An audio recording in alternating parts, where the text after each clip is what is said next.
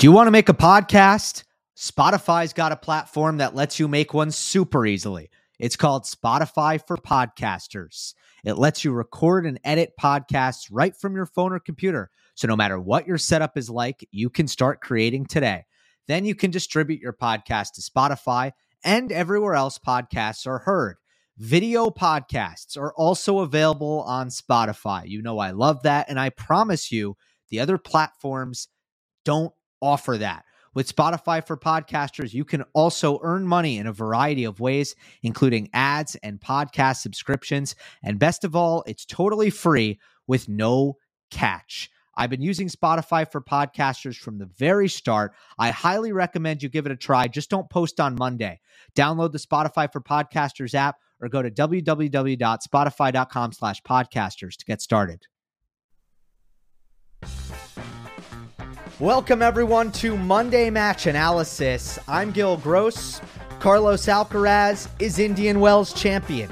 He beat Daniil Medvedev, ending his 19-match winning streak, and he did so in blowout fashion, 6-3, 6-2 in the Indian Wells final. It was not a final that brought a lot of drama. It is a final that I am very interested in breaking down for that very reason. This was the first time we've really gotten to see the Medvedev-Alcaraz head-to-head in earnest. Now, Medvedev played Alcaraz Wimbledon 2021, where Carlos was just underdeveloped, not fully formed, not the Alcaraz that we know him to be today. And it was so exciting to get a real elite version of Carlos Alcaraz against such a confident version of Daniil Medvedev, playing his fourth consecutive final. And whenever we get a match that is built up to this extent and it becomes a match that isn't very close, it's always interesting to dissect, how did this happen? I'm going to give you one tease that will sort of preview where I'll be going with my analysis. And it is the following. From the very first game of the match, I thought Medvedev looked a little different, and I thought Alcaraz looked a little different. Sorry, had to cough. I thought Medvedev looked abnormally impatient. Alcaraz looked abnormally patient. There are a bunch of reasons why I think that may have been the case, and there are a bunch of different ways in which that had an effect on the match. That's what I want to get into. I'll also talk about my general takeaways from a Daniil Medvedev standpoint, but I want to start with my general takeaways from Carlos Alcaraz's perspective. First, it is interesting to think back to where we were at with Carlos Alcaraz before the event began, which is that, well, there were health questions, and frankly, given all of the circumstances, a subpar Indian Wells would have been fairly excusable. This is his first hard court event of the year. He suffered the hamstring strain, looking very hobbled by the end of the final in Rio de Janeiro, and we weren't quite sure what we were getting. Now, I thought that we would get a fairly healthy Carlos Alcaraz, and it was apparent that's what we were getting from his first round match forward. But all in all, a subpar Indian Wells would have been excusable. No excuse necessary. No excuse necessary. The scoreline is certainly notable. The fact that he won this final 6-3, 6-2. Well, it's not even his largest margin of victory in a Masters 1000 final. Because Alexander Zverev last year in Madrid won even fewer games in the Madrid final. So it's the second time, by my count, unless I'm forgetting one, where he's made a Masters 1000 final completely uncompetitive. At his age, that's impressive. He is now the youngest player to have won both Indian Wells and Miami. So the career Sunshine Double, he's the youngest player to have ever completed the career Sunshine Double. Little feather in the cap there. Of course, he'll have a chance to become the youngest player to reach or to accomplish the actual Sunshine Double. About 14 days from now, he'll have a chance to do that, potentially. I'm not saying he's going to be in the final. I'm saying next event, he will have a chance to do that. The last thing, and perhaps I buried the lead here, is that he becomes world number one again. I got to be honest with you, it doesn't seem like that big a deal to me. Just doesn't. I think that getting to number one for the first time is always a really big deal. Everybody wants their career high. Every top player wants their career high ultimately to be number one. When they retire, they want their career high to be number one. Now, with Alcaraz, we haven't been left in a lot of suspense as to whether or not that will actually, happen. But, for a guy like Tsitsipas, for a guy like Ruud, who was one match away, in general, it's a really big deal to try to get to number one for the first time. Obviously, that's not the case for Alcaraz. He's already been there.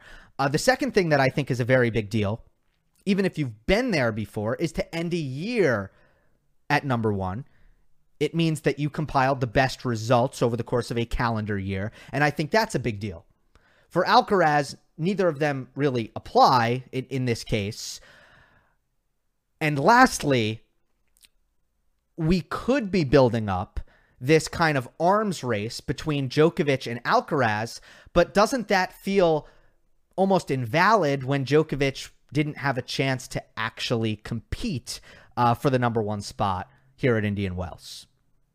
So it's not as if we're able to really frame this as a Djokovic, or Alcaraz, overtook Djokovic, because Novak really has no say here. And we won't see Alcaraz and Djokovic play in the same tournament together until April here in 2023, which is really a shame given the prevailing storyline at the very top is quite obviously centered around the Djokovic-Alcaraz rivalry.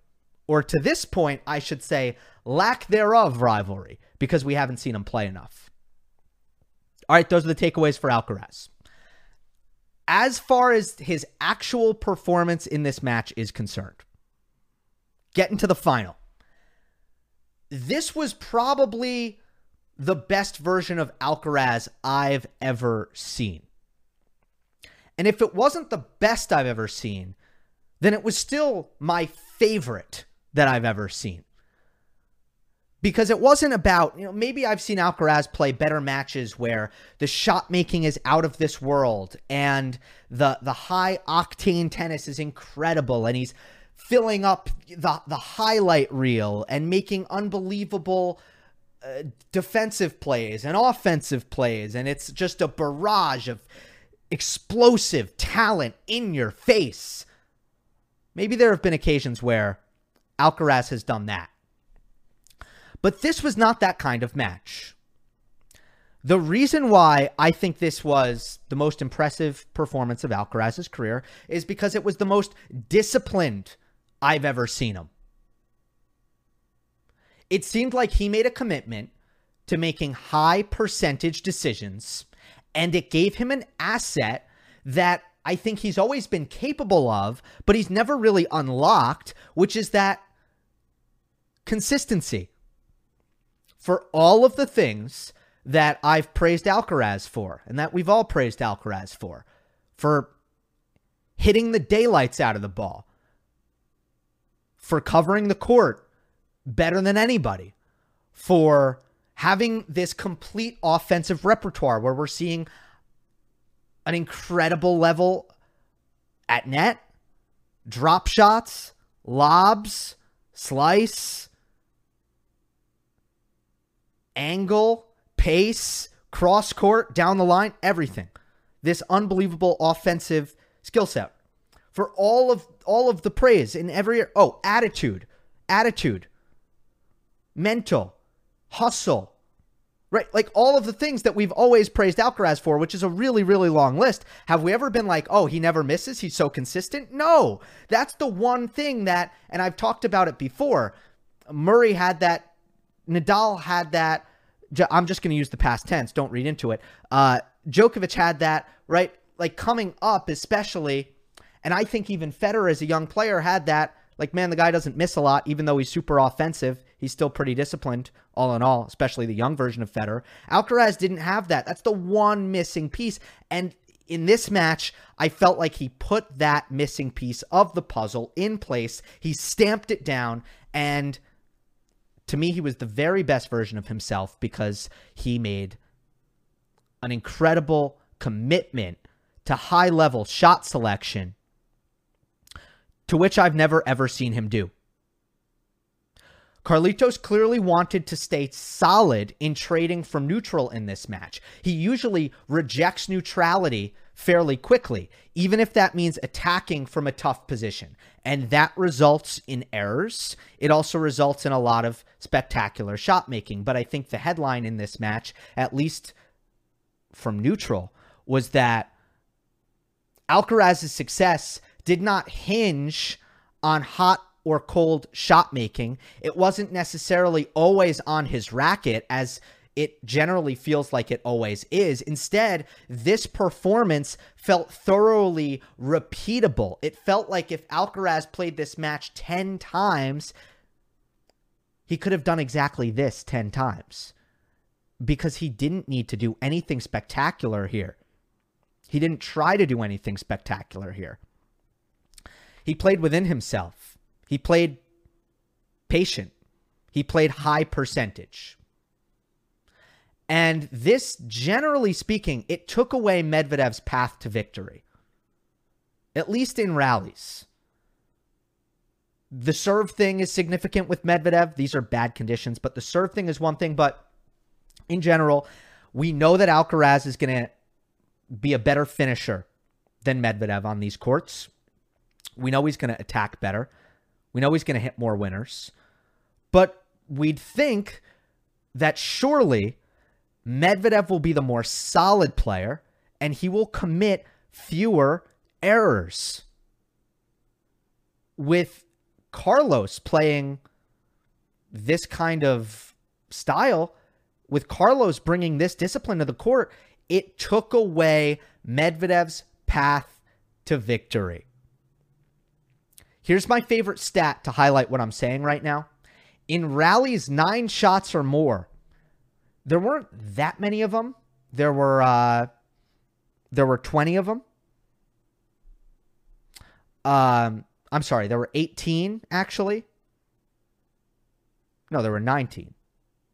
No, there were 18. Sorry. There were 18 rallies 9 shots or more. You can put that in the blooper reel. Alcaraz won 12 out of the 18. Guess what the unforced errors were? According to Infosys, Alcaraz 0, Medvedev 6. That's right. Unforced errors in long rallies, Medvedev 6, Alcaraz 0. That's unbelievable. I would have never in a million years predicted that. Now, let me also say that Alcaraz offensively did not suffer. And it's very hard, and this has been my one hesitation. I've always wanted Alcaraz to play with a little bit more restraint, play more within himself, increase the discipline. At the same time, you need to be very careful that you don't take away his personality. He enjoys the game so much. He has a blast on the tennis court. It's a great asset. And his personality and how he wants to play is clearly an attacking style. He said that from the start. You don't want to take that away from him. And I feel he still had that. I don't think his offense suffered. I thought he was still crushing attackable balls in rally. Just always from good positions. There was always an opportunity that presented itself, whether it be Medvedev out of position, the incoming ball being short, being weak. There was always something that suggested that Alcaraz had the green light and could take a big rip to try to build or finish and do it in a high percentage manner. But even more so than attacking balls in rally that were short or attackable, he brought the offense early in the point, especially on serve. The net rushing was relentless. Tons of net rushing. Serve and volley. Plenty of it. First serve plus approach shot. Plenty of it. First serve plus drop shot. All the time. Attacking second serve returns. Yup. That was a part of the Alcaraz attack. Why is that good? Well, Medvedev's not in good position to defend after he hits a second serve. So that takes away Medvedev's defense. All these things do. The serve and volley was executed at the highest of high levels for Alcaraz. I was curious to see how Medvedev would... I couldn't wait to see Medvedev's drop shot retrieval. I talked about this in my post-match videos. I was very excited to see Medvedev's drop shot retrieval against Alcaraz's drop shot because I think that Medvedev is incredible when he chases down drop shots. I think he plays it so well. And we know how good Alcaraz is using the drop shot and using it in combination with other things like his lob, which is also exceptional. Medvedev's drop shot retrieval didn't even matter in this match. It didn't matter because it felt like the vast majority of Alcaraz's drop shots were so well selected that Medvedev couldn't chase him down. Medvedev was not there. He hit him for winners. He missed some, but the ones he didn't miss, generally speaking, he hit him for winners. I remember Medvedev getting to 2 drop shots off the top of my head. One, he actually did what I was talking about, and he hit a topspin backhand off the drop shot, and he hit it just wide. And then the other one, he hit a great redrop and actually won the point. But overall, Alcaraz selected his drop shots so well that most of them were hit for clean winners. So early in the rally, Alcaraz was incredibly offensive, especially with his net rushing. Winners in the 0-4 rally category was 14-2 Alcaraz. I think a lot of that came at net. I think a lot of that came via the drop shot. I don't think he was trying to blast through Medvedev. I think he was just being smart about it and attacking in ways that are always going to be more effective against Medvedev's defensive style. Want to know what winners were in 5+ rallies? 5-2. Still Alcaraz in front. Alcaraz 5, Medvedev 2. But, and this is, by the way, on baseline shots.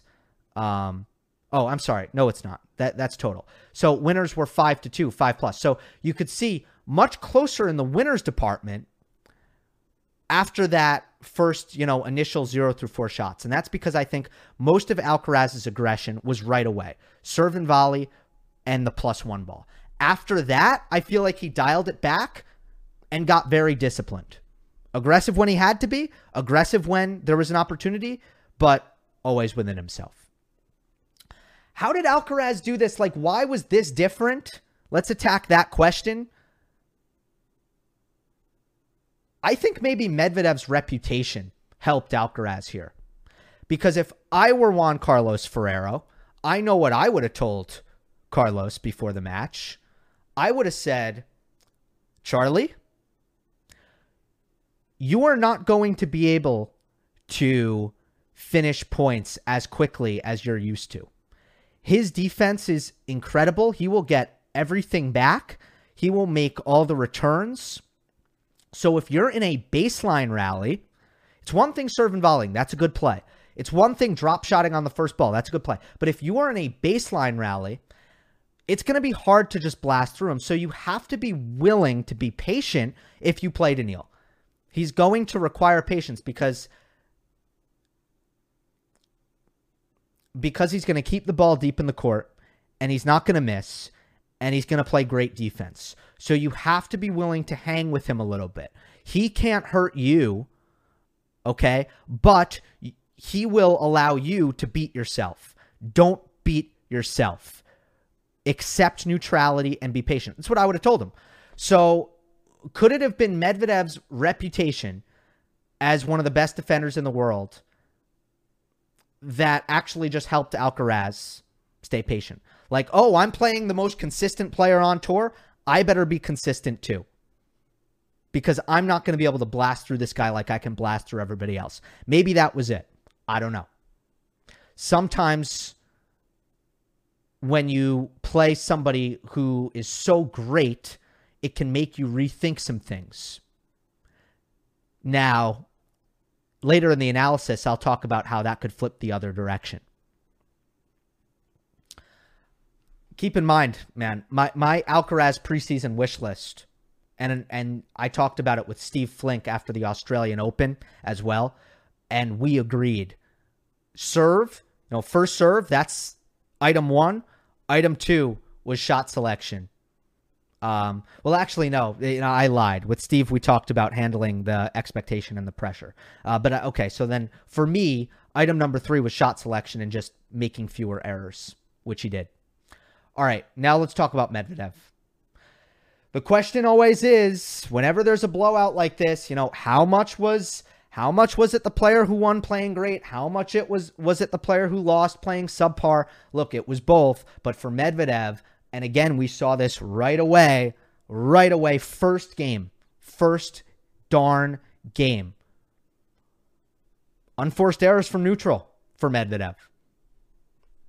Unforced errors from attacking positions from Medvedev. Off the ground. Oh, whoa. Wait. Daniil's missing. Daniil's not supposed to miss. Daniil doesn't usually ever miss. Why is he making unforced errors? Because that's not Medvedev. Medvedev doesn't make unforced errors from the baseline. In this match, he did. What happened? You can watch how they were happening, and it was very clear. Daniil abandoned his own game. And he didn't do it after being down, a break, or after losing the first set and being down 3-love. That's not when Medvedev abandoned his own game. Medvedev abandoned his own game as soon as he walked out of the tunnel.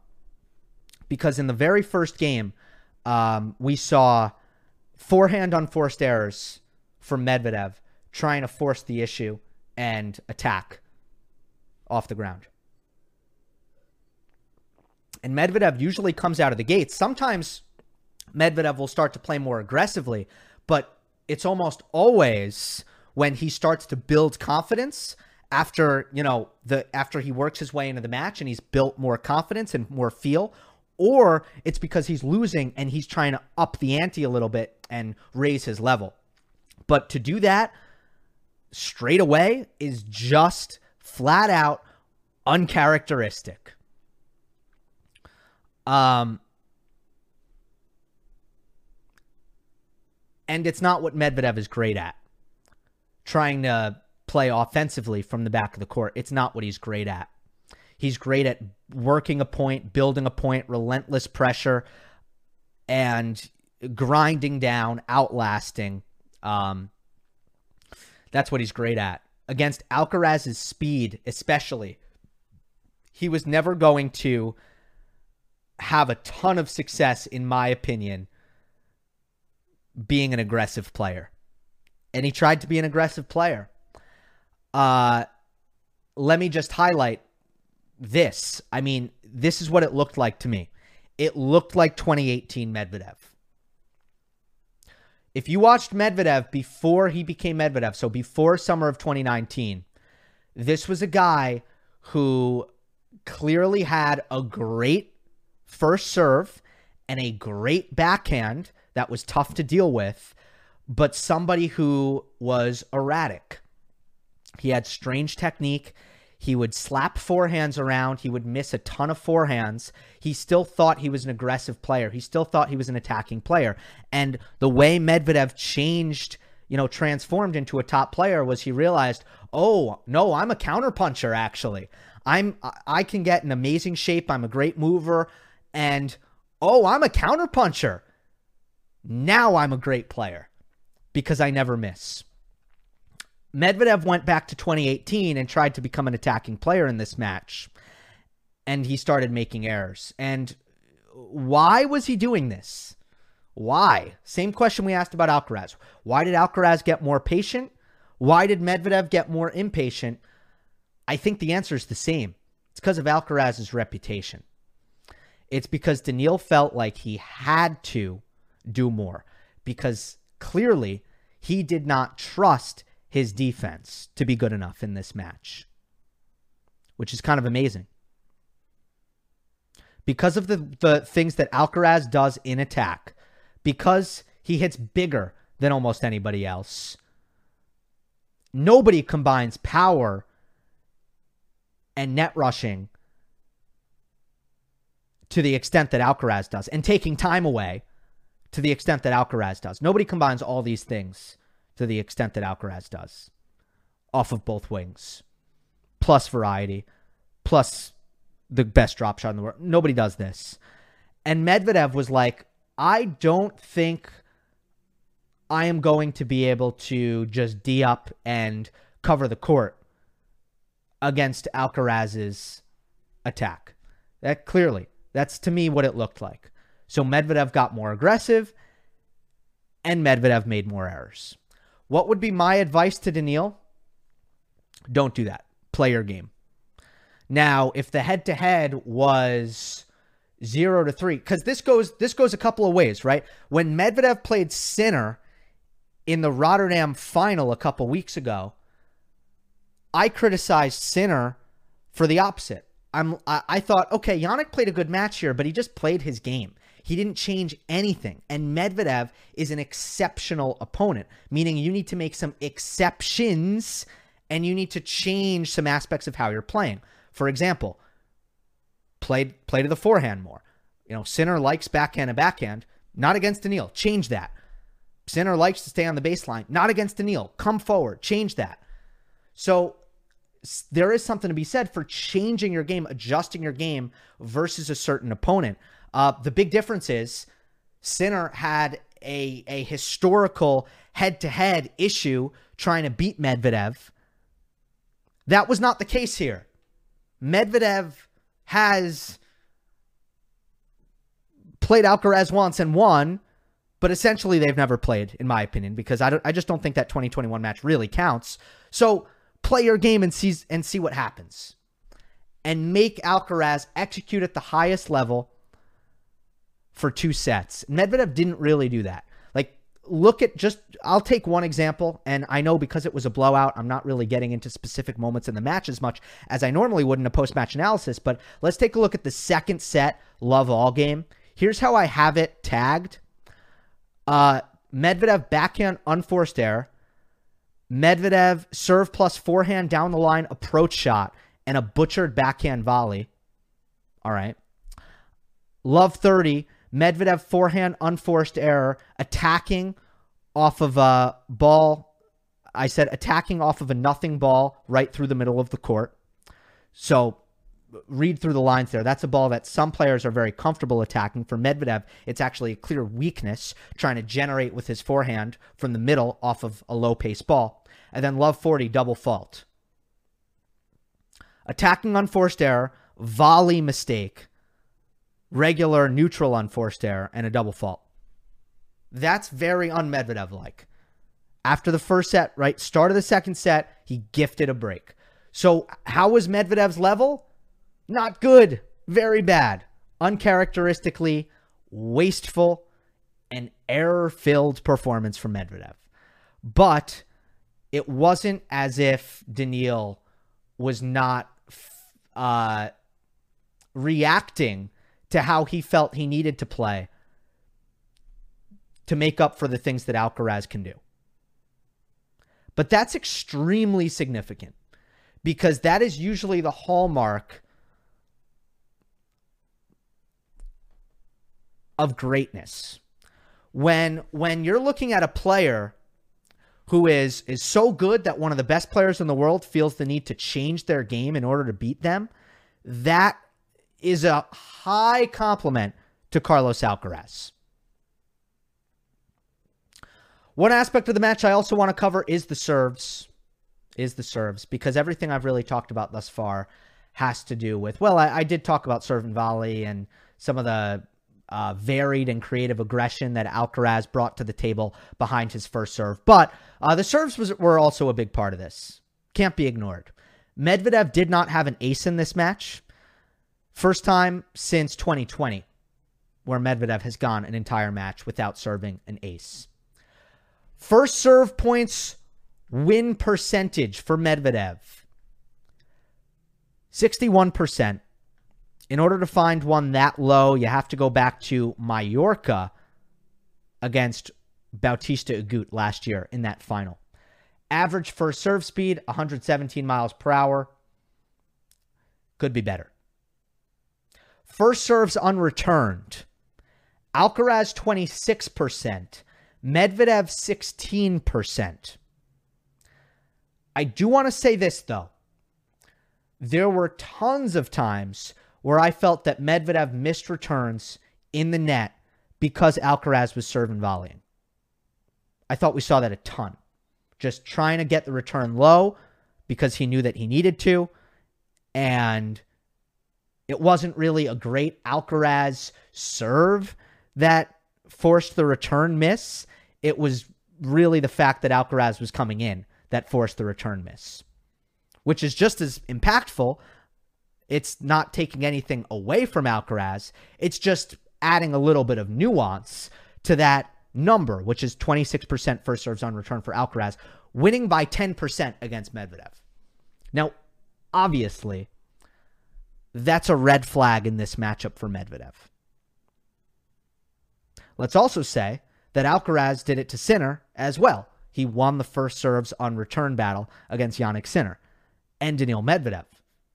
All right, let's think about what we're talking about here. Again, coming into this season, 2 things on the wish list for Alcaraz. Oh, I guess I need to change that to 3. 3 things on the wish list for Alcaraz. Make less unforced errors just by reeling it back a little bit in the aggression department at times, picking your spots to get consistent, handling pressure and expectation, and improving the first serve. We're checking a lot of boxes here. Alcaraz made 76% of his first serves. He won 81% of his first serves. And the serve for Alcaraz was exactly what it needed to be. I really loved his slice serve on the deuce side. I don't think he was hitting it hard. He didn't need to. He was hitting his spot, and he was hitting with a good amount of movement, a good amount of slice on it, and pulling Medvedev off the court and coming in behind it. It was effective. But was he serving volleying wide every time, like a lot of players do? And some players, Francis Tiafoe in the semifinal, get burned by it at times, sometimes in big moments? No. Alcaraz serve and volleyed with the T-serve on the deuce side a couple of times. You can't be fearful to mix that in, to keep Medvedev on his toes. And then on the ad side, it was a good 50-50 blend. So I thought for Alcaraz, it was a perfect first serve performance. High percentage, good spots, good variation. Set up the easy first volleys. Set up the +1 balls with Medvedev out of position. That's all I have for match analysis. Let's talk about what this all means for Daniil Medvedev, and then we'll wrap things up. Medvedev perspective. It was an incredible run. He surpassed expectations for me at Indian Wells, only because I think this is the worst hard court in the world for him. And that's why I had him getting upset.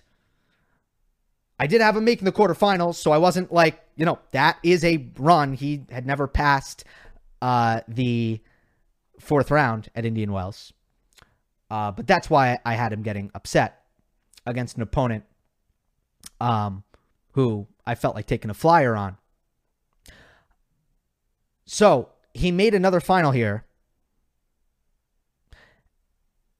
And that's kind of the silver lining when it comes to this match, is that it's the worst hard court in the world that he could possibly play Carlos Alcaraz on. And that is still true. That is still true.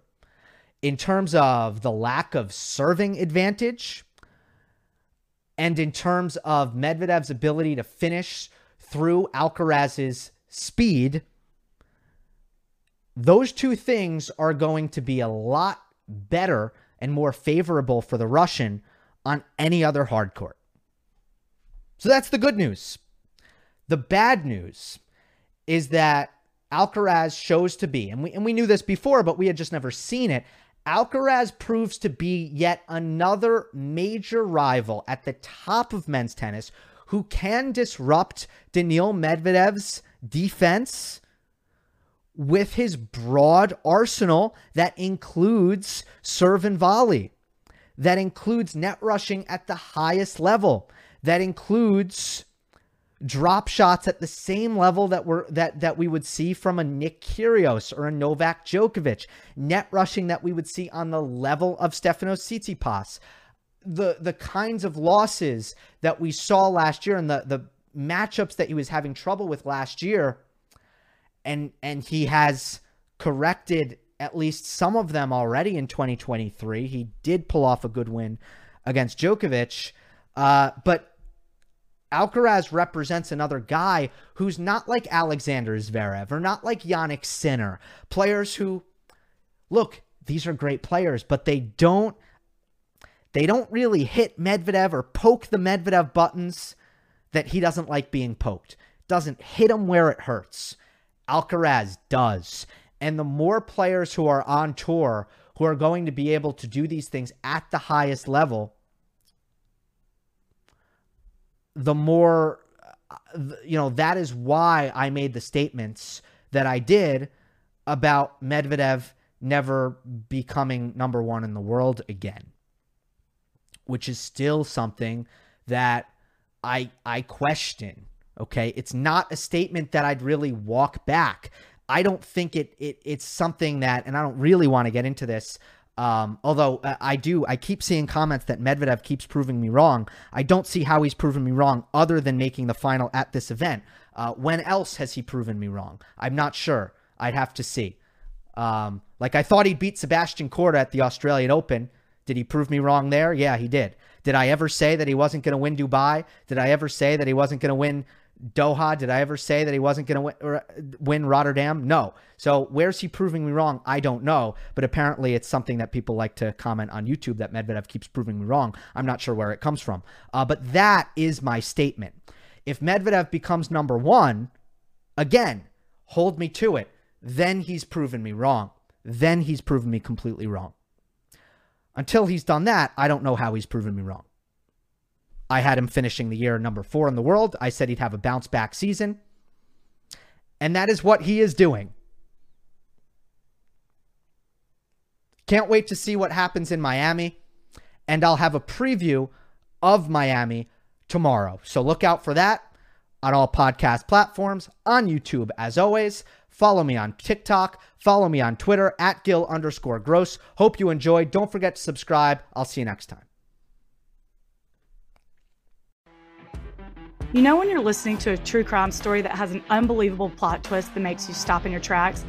That's what our podcast, People Are the Worst, brings you with each episode. I'm Rachel. And I'm Rebecca. We're identical twins who love true crime cases that make you say, didn't see that coming, and we hate the people responsible for them. Listen to People Are the Worst now on Apple, Spotify, or wherever you get your podcasts.